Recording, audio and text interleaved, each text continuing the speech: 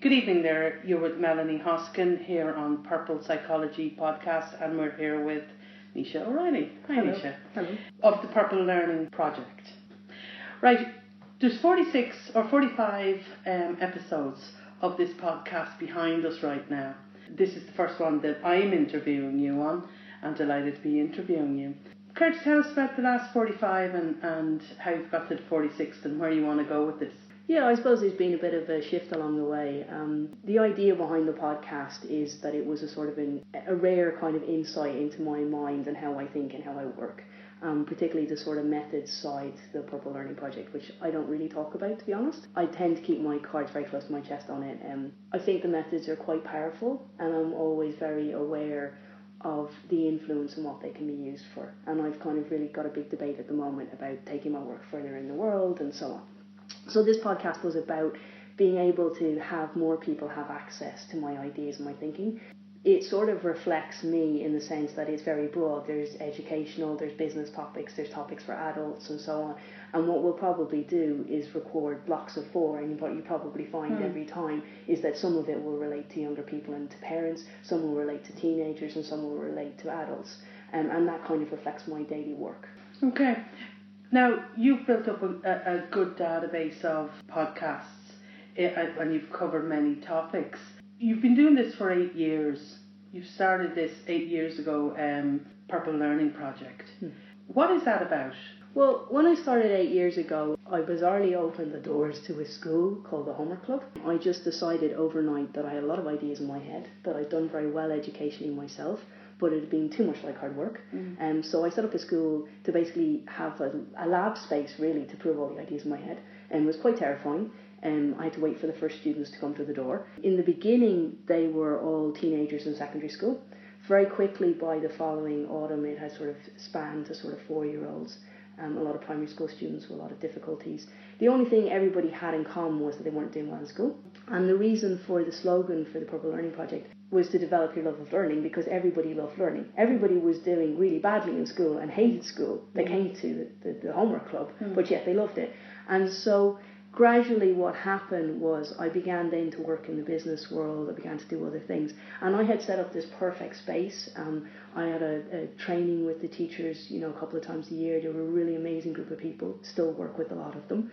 And there was this wonderful atmosphere in the building, and it was perfect. But I found that the people who spent an hour with us went back into the school environment and did brilliantly across the board. So spending an hour in a perfect environment meant that you could go back and spend 35 hours a week in a school environment and actually still achieve in everything. That 1 hour made that much of a difference, and that people would suddenly join the Girl Guides and the Scouts, or do well on a football team, or start playing for their local clubs, and all sorts of things. There was all sorts of implications to it. So I took the very difficult decision 4 years ago to then make it virtual, because I wanted to go international, because I'd set it up on the business model of how conventional private education worked.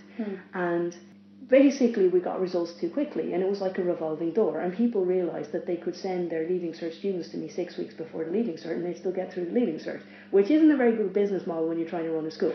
Right? And you got massive overheads. There were also, there wasn't really a salary element in it for me. There was a lot of things going on. And I suddenly found that I couldn't really work internationally. I found it was kind of tied to one area. Every time I did an interview on the radio, which I hate doing, we can talk about that. Every time I did one of these interviews, I would have people from all sorts of places in rural Ireland ring me up and go, please help me. And I didn't know how to help them. So suddenly I sort of realised that we needed to be working in people's homes, either online or sending the team there, that we could work with them for 4 or 6 hours. We didn't need to care about the revolving door. And I then set up the methods side to the project so that it was more defined for the people that I help in the system now, and the people that I'll help in the future. So, because people now who want help now, they don't care about the future, right? But I do. And it went from being the perfect environment to the completely non-perfect environment all the time. Okay. And there was also a missing part to it too, because I wasn't getting to see the home dynamic, and I was only getting a snapshot of what was going on. And since I really cared about the personality and the environment and all of the factors in that, I wanted to be able to work with all of them. And in order for you to work with clients, the clients being the student, do you feel that it's important for you to meet them in their environment? I never meet them in their environment. Okay. I always meet them in a neutral space. Okay. And what does that achieve? How do you that was assess them or... Well, yeah, that was the other interesting thing. There was two problems. One, the environment was too perfect, so I didn't see all the problems. Mm. And two, everybody cried on me because it was a school environment they thought that they came to, and somebody got them, and somebody gave them attention. The teenage boys in particular would nearly drop off the chair when somebody cared about them, and everybody cried. And you can imagine how intense that is. Yeah. So now I always work in public spaces with people because they never cry. Okay. And there's just a better boundary. It's not my space and it's not your space. It's neutral space. And I pick the environments depending on what I want to see because they're not perfect. Yeah. And I suppose, I mean, kids crying. I suppose you probably even had a few parents crying. I had everybody crying. I'm going with this child. I had everybody crying. Yeah. You know, and that's a bit too much. When you've met enough people in a day, that's a bit too much to handle. Yeah.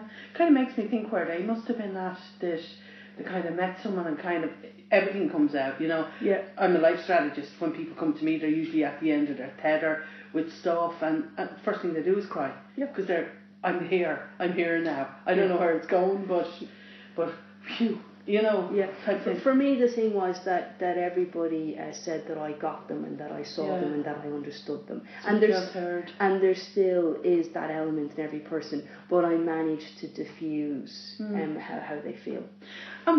Why do you think that they can't go into a school and talk about their children's issues or problems, or you know, within the school? That they can't have these problems sorted out there rather than... But obviously by the time they get to you, they're extremely stressed. They could be at the end of avenues or whatever. That they can't go into a school and say, you know, my son or my daughter is having these problems here. Can we fix these?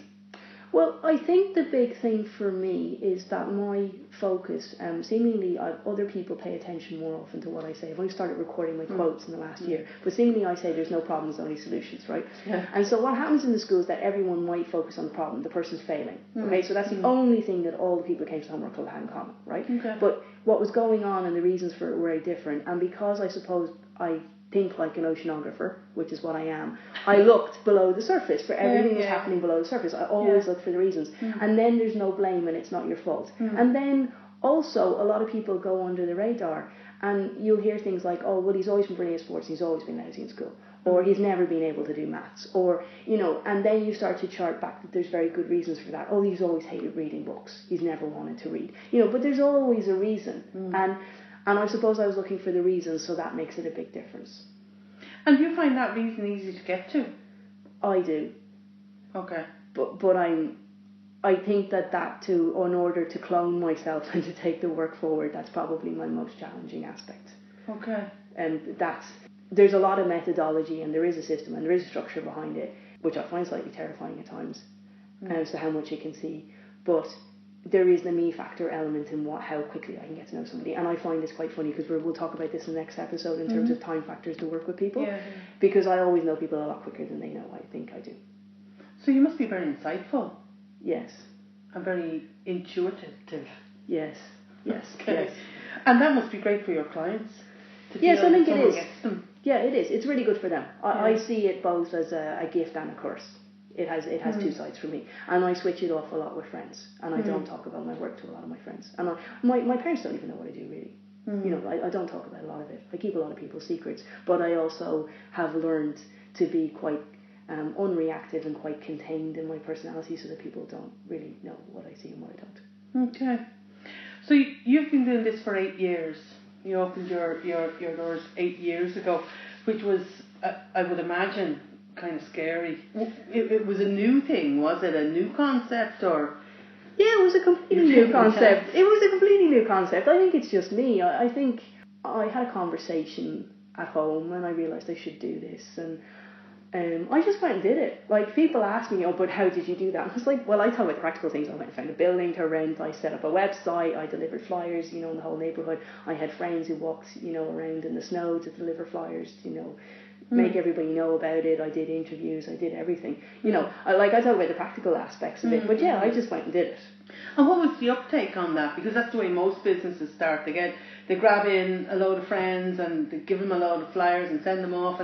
But what was the uptake on it? Well, I think a lot of people didn't know what I was about, and it was taking a chance on me. There was a real turning point when I did interviews with the local newspapers. And like that, a bit like the interview I did with you, I had somebody on the far side of the table who just wanted to know what I did and didn't want to score points or set me up against anybody else or have a competition, you know, as to who was doing what and, you know, all those things, which I wasn't interested in. So they just wanted to know what I was about, and I told them what I was about, and they printed that, and then everybody read it and they understood what I was about, and then suddenly the doors opened and everybody came to me. And then those first people who came to me, they talked to their friends and their neighbours, and then they sent other people. And then some of the parents started to go back to some of the organisations that had very specific difficulties, and they had already heard about me. And I suppose maybe 2 years down the road I reached out to those organisations, and at that stage they'd already heard about me, and they were quite happy to put me as a referral, because they'd heard about me from parents. I was a real person that I had to prove myself, and my results had to speak for themselves. And do you find at media, do you find that they're looking for the information, or they're looking for problems, they're picking holes, or they're looking for... They're looking for a massive debate, and I suppose I started a debate 5 years ago on homework and why I hated homework, because it was a real problem in the school.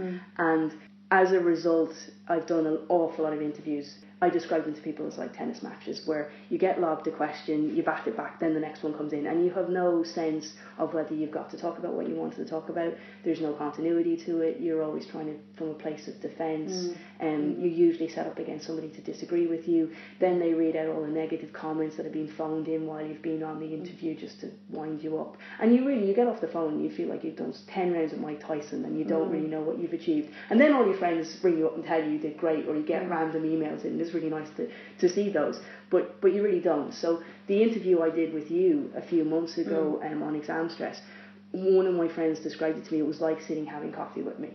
There was a sense of I could just talk and just be me. But you see, I think that's the difference in terms of how you conduct an interview. I come from the person sitting at home with the problem, and I ask the questions for them. I'm not interested in a debate. You don't want to use the service or you don't. Yes. I don't care. But I'm going to come from the place of somebody that has a problem, or they're upset, or they're worried, and I'm going to ask their questions for them. I don't care for picking holes in things. You're the expert. You should have I haven't got used to that concept of being an expert yet. I remember that moment in the homework club, you know, where I sent home a lot of information after the first term as to where everybody was at, and suddenly a lot of parents wanted to talk to me, because suddenly they realised that they'd signed up for more, and there was a lot more going on than they'd originally thought about, and that it wasn't a grind school. I hate grind schools, but anyway, you know, I suddenly found myself just before Christmas with the hall packed out and all these people waiting to talk to me. I was like, why does no one talk to me? You know, I do remember that turning point. Yeah, I do remember that little turning point. Why do you hate grind schools? Why do you dislike them? Let's not say you hate them. No, I do hate them, I'll be honest. I've even done a blog post on why I hate them. Because the only thing that happens is it makes me grind my teeth. It's really intense. It's all about learning off. It's all about pressure. It's all about the content. It's not about how we actually learn, or why we want to learn, or education, or liking it. It doesn't suit most people. It causes massive stress, and I just hate the term grind. I don't find it positive. It's not help. You know, I think help would be great, because that's what most people want at that stage if they are going for those classes. A lot of the more refined ones, it's just about narrowing it down and picking out what's on the paper. Okay. And that has its implications too, because that's what's scaling up the number of A's and what you have to get an A, and that's sort of causing a huge social divide, particularly in Ireland. Well, it does it everywhere, but particularly here, I see that a lot. You mentioned earlier that you can take a Leaving Cert student 6 to 8 weeks before their actual exam and push them over the line with it. How can you do that? Well, I've taken people in 4 hours from 16% to 60%. And it's not just me, like there's a team teaching them as well. So how do you do that? What's the process? It's the mindset, it's understanding who they are, it's understanding how they need to learn, it's understanding what's gone wrong, it's treating them like a human being, it's demystifying it, it's making it doable, it's dividing it up into the parts that they need to do, and it's giving them the core skill that they didn't have.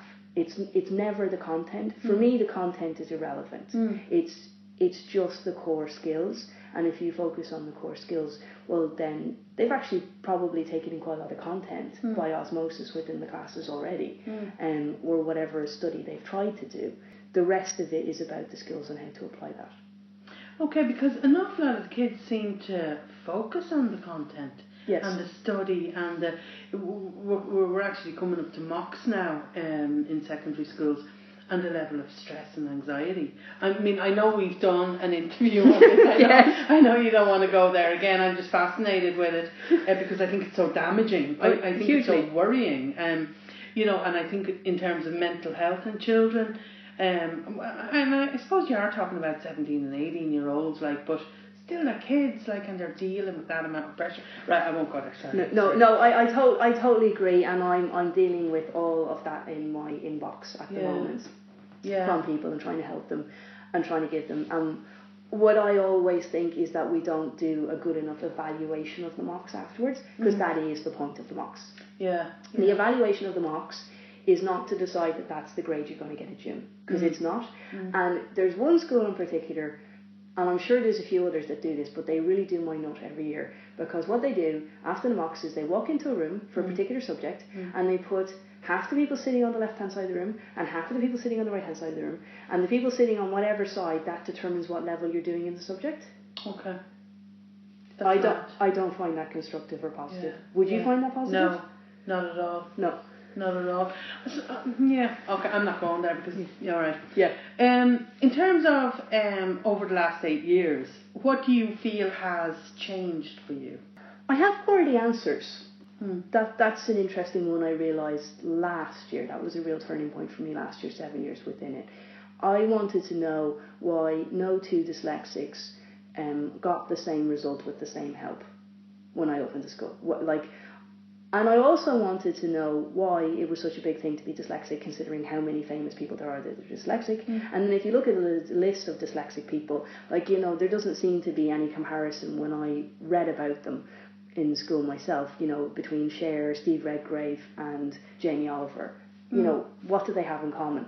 So a lot of the questions, by focusing on what's going on under the surface, I feel like I have a lot of those answers. And it's far more refined in my head. A lot of the things that I did intuitively, I've discovered I had really good reasons for doing those. Okay. In terms of that's really good personal learning as well, isn't it? In terms of development. It's huge, and I have to feel that I'm developing as a person, which is why I seem to reinvent every 2 years with the new project. So I went from the Homework Club to Confidence Club. Somewhere in the middle of that, I had Purple Learning Project for the methods parked over to one side, and then 2 years after Confidence Club, I refined homeschooling. So because we've always been homeschooling, but we really are homeschooling now. So I have to do that too as a person. Do you travel with it? Yes, but I try to do as much work as I can online, because I don't find it constructive to travel. I don't find it a constructive use of my time. But so I do a huge amount of work online, and it was really funny last week because I was working with Australia in the morning and I was working with the States in the evening and doing Ireland in between. Okay. Because with time zones, you feel a bit like Santa Claus flying around the world. So it's quite funny what you can pack in.